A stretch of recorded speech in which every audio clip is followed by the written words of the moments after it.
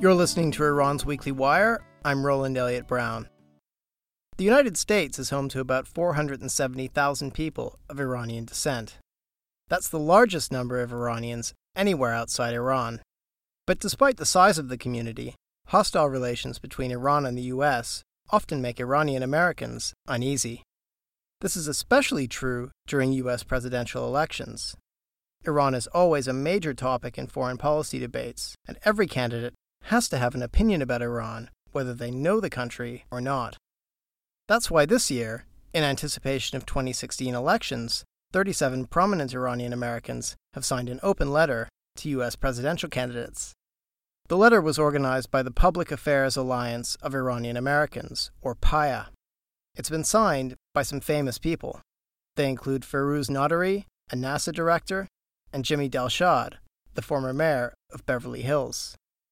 In the politest terms, they're asking candidates to avoid broad generalizations about Iranians. They're also asking them to recognize the contributions of Iranian-Americans, as well as the goodwill Iranians often express toward the U.S.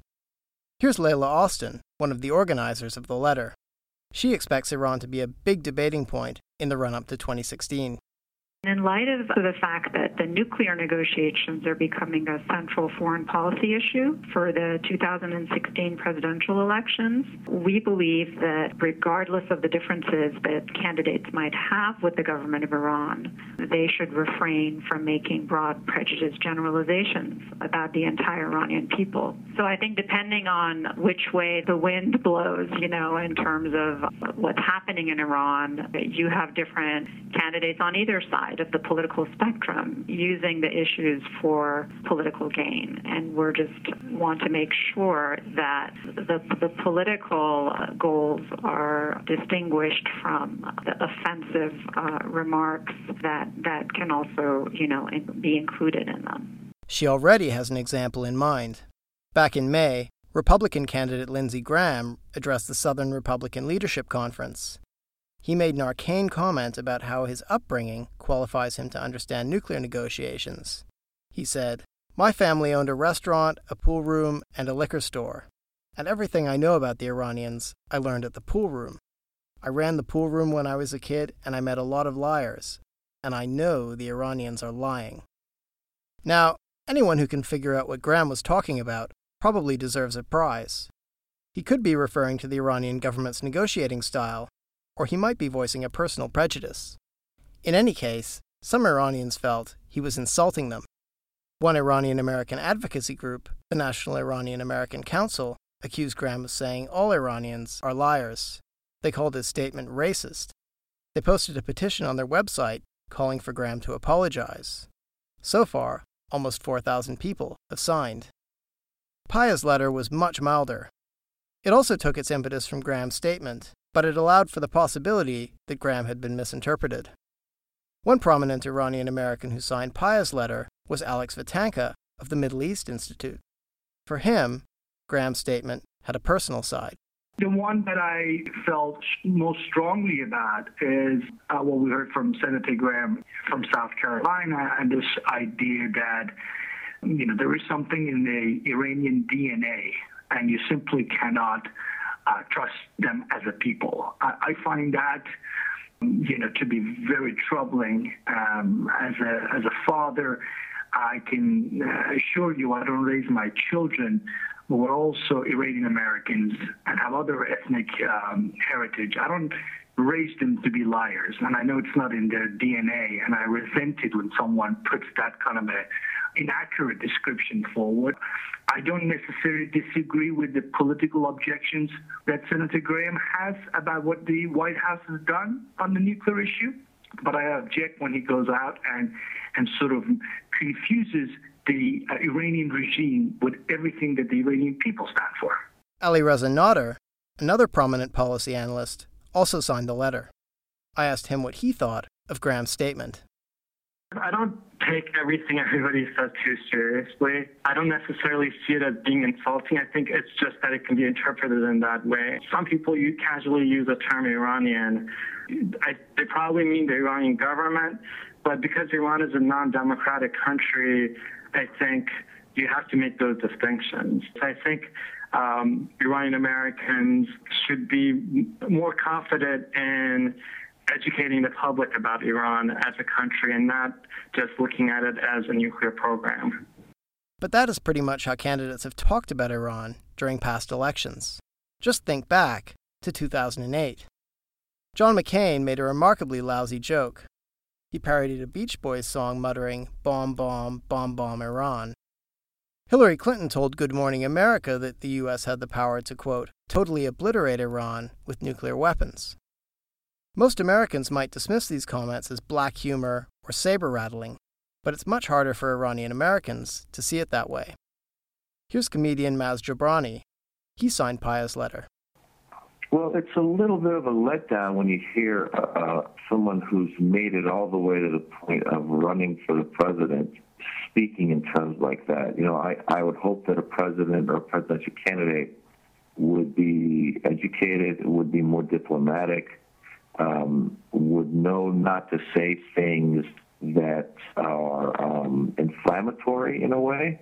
So, yeah, when McCain sings the Beach Boys song, I understand he's trying to be funny, but hey, we're coming off the heels of bombing Iraq and Afghanistan.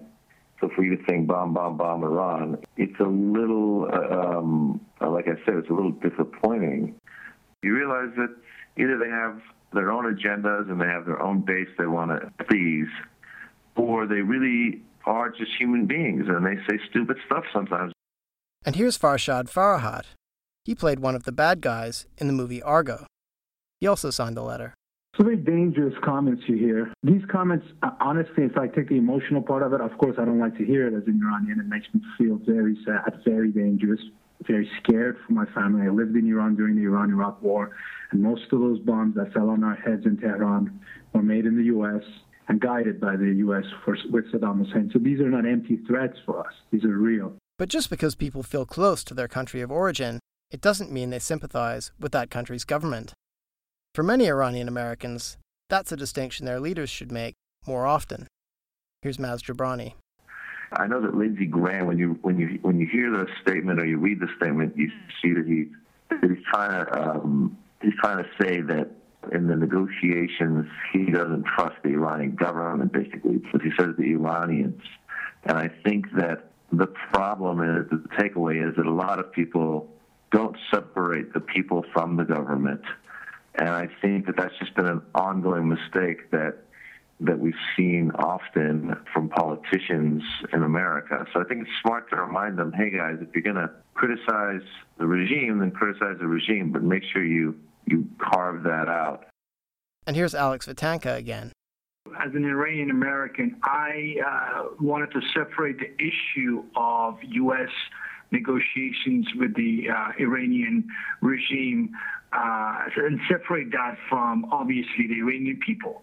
Iran being a country of almost 80 million people, rich in so many ways, but politically very complicated case. I wanted to separate the nation of Iran from the Islamic Republic as the political system it is. In that sense, we as a community need to speak up. We're obviously American citizens. We're loyal to America first, and we don't want to be unnecessarily labeled because of the actions of a regime 8,000 miles away. And by the way, a regime whose behavior is oftentimes the very reason why there is such a large Iranian-American community today in this country, because they all fled from the Islamic Republic of Iran during the course of the last 36 years. One criticism U.S. conservatives make of the Obama administration's nuclear dealings is that they legitimize Iran's rulers. Jeb Bush made this point in a recent op-ed called "Don't Trust Iran." And it's not hard to see his point. While Obama has never said anything to outrage Iranian Americans, he has addressed the Iranian people and the Iranian government together in his yearly Nowruz messages. While Obama would never conflate the Iranian government with Iranian Americans, he does need the Islamic Republic to represent Iran for the sake of a deal. Even so, many Iranian Americans hope that this new era of dialogue with the Islamic Republic will bring a chance to change Iran. They hope it will make Iran a more open society. And expressing hopes like that in the public sphere is relatively new for them. Ever since the 1979 revolution in Iran, Iranian-Americans have tended to shy away from politics. The American public has traumatic memories of Iran taking Americans hostage, both at the U.S. Embassy in 1979 and in Lebanon in the 1980s. Sometimes, awareness of those crimes has caused Iranians in the U.S. to keep a low profile. Here's Alex Vatanka. Iranians tend to be very cautious. They are very cautious in terms of picking their fights. They'd rather not be on anyone's radars. I mean, that's partly cultural, but also partly an experience of your average Iranians in diaspora since 1979. Keep your head low and hope you don't get noticed and live your life. Well, that's fine, but to an extent. At some point, you got to speak up for the sake of the next generation. I mean, these labels are easily put on you, but it takes time for them to be removed again. But big changes are happening in the Iranian-American community. Layla Austin has seen them. I think that switch happened with Iranian-Americans also becoming interested in what's happening in their homeland more since the 2009 reform movement in Iran. So since then, we've seen sort of a gradual shift in Iranian-Americans becoming more interested in both U.S.-Iran relations and the fate of their country. And of course, now the nuclear negotiations are really the first big diplomatic event that might make that a possibility. Whatever comes of the nuclear negotiations, or of U.S.-Iran relations more broadly, this letter marks an important moment in the story of the Iranian-American community. It shows that by negotiating with Iran, the U.S. has helped Iranians inside the U.S. find a bigger political voice. So I asked Maz Jobrani how he thinks U.S. presidential candidates will receive this letter ahead of 2016. Well, they realize that there is a strong Iranian immigrant community in America. I know that we have a lot of successful Iranian-Americans. I know that we have a lot of wealthy Iranian-Americans, and that's the beauty of America, is to be counted, for people to know that they can't just push you around or ignore you. And I think it's great that Iranian-Americans are organizing, and I think that it just takes time for any immigrant community to organize in America. Letters like this, I think, make a difference. I think it makes people think twice before they just go and poo-poo on a whole country and a whole people. So it's a good thing. That's all from Iran's Weekly Wire. If you want to find out more about this story, join us on Twitter or Facebook, or visit IranWire.com.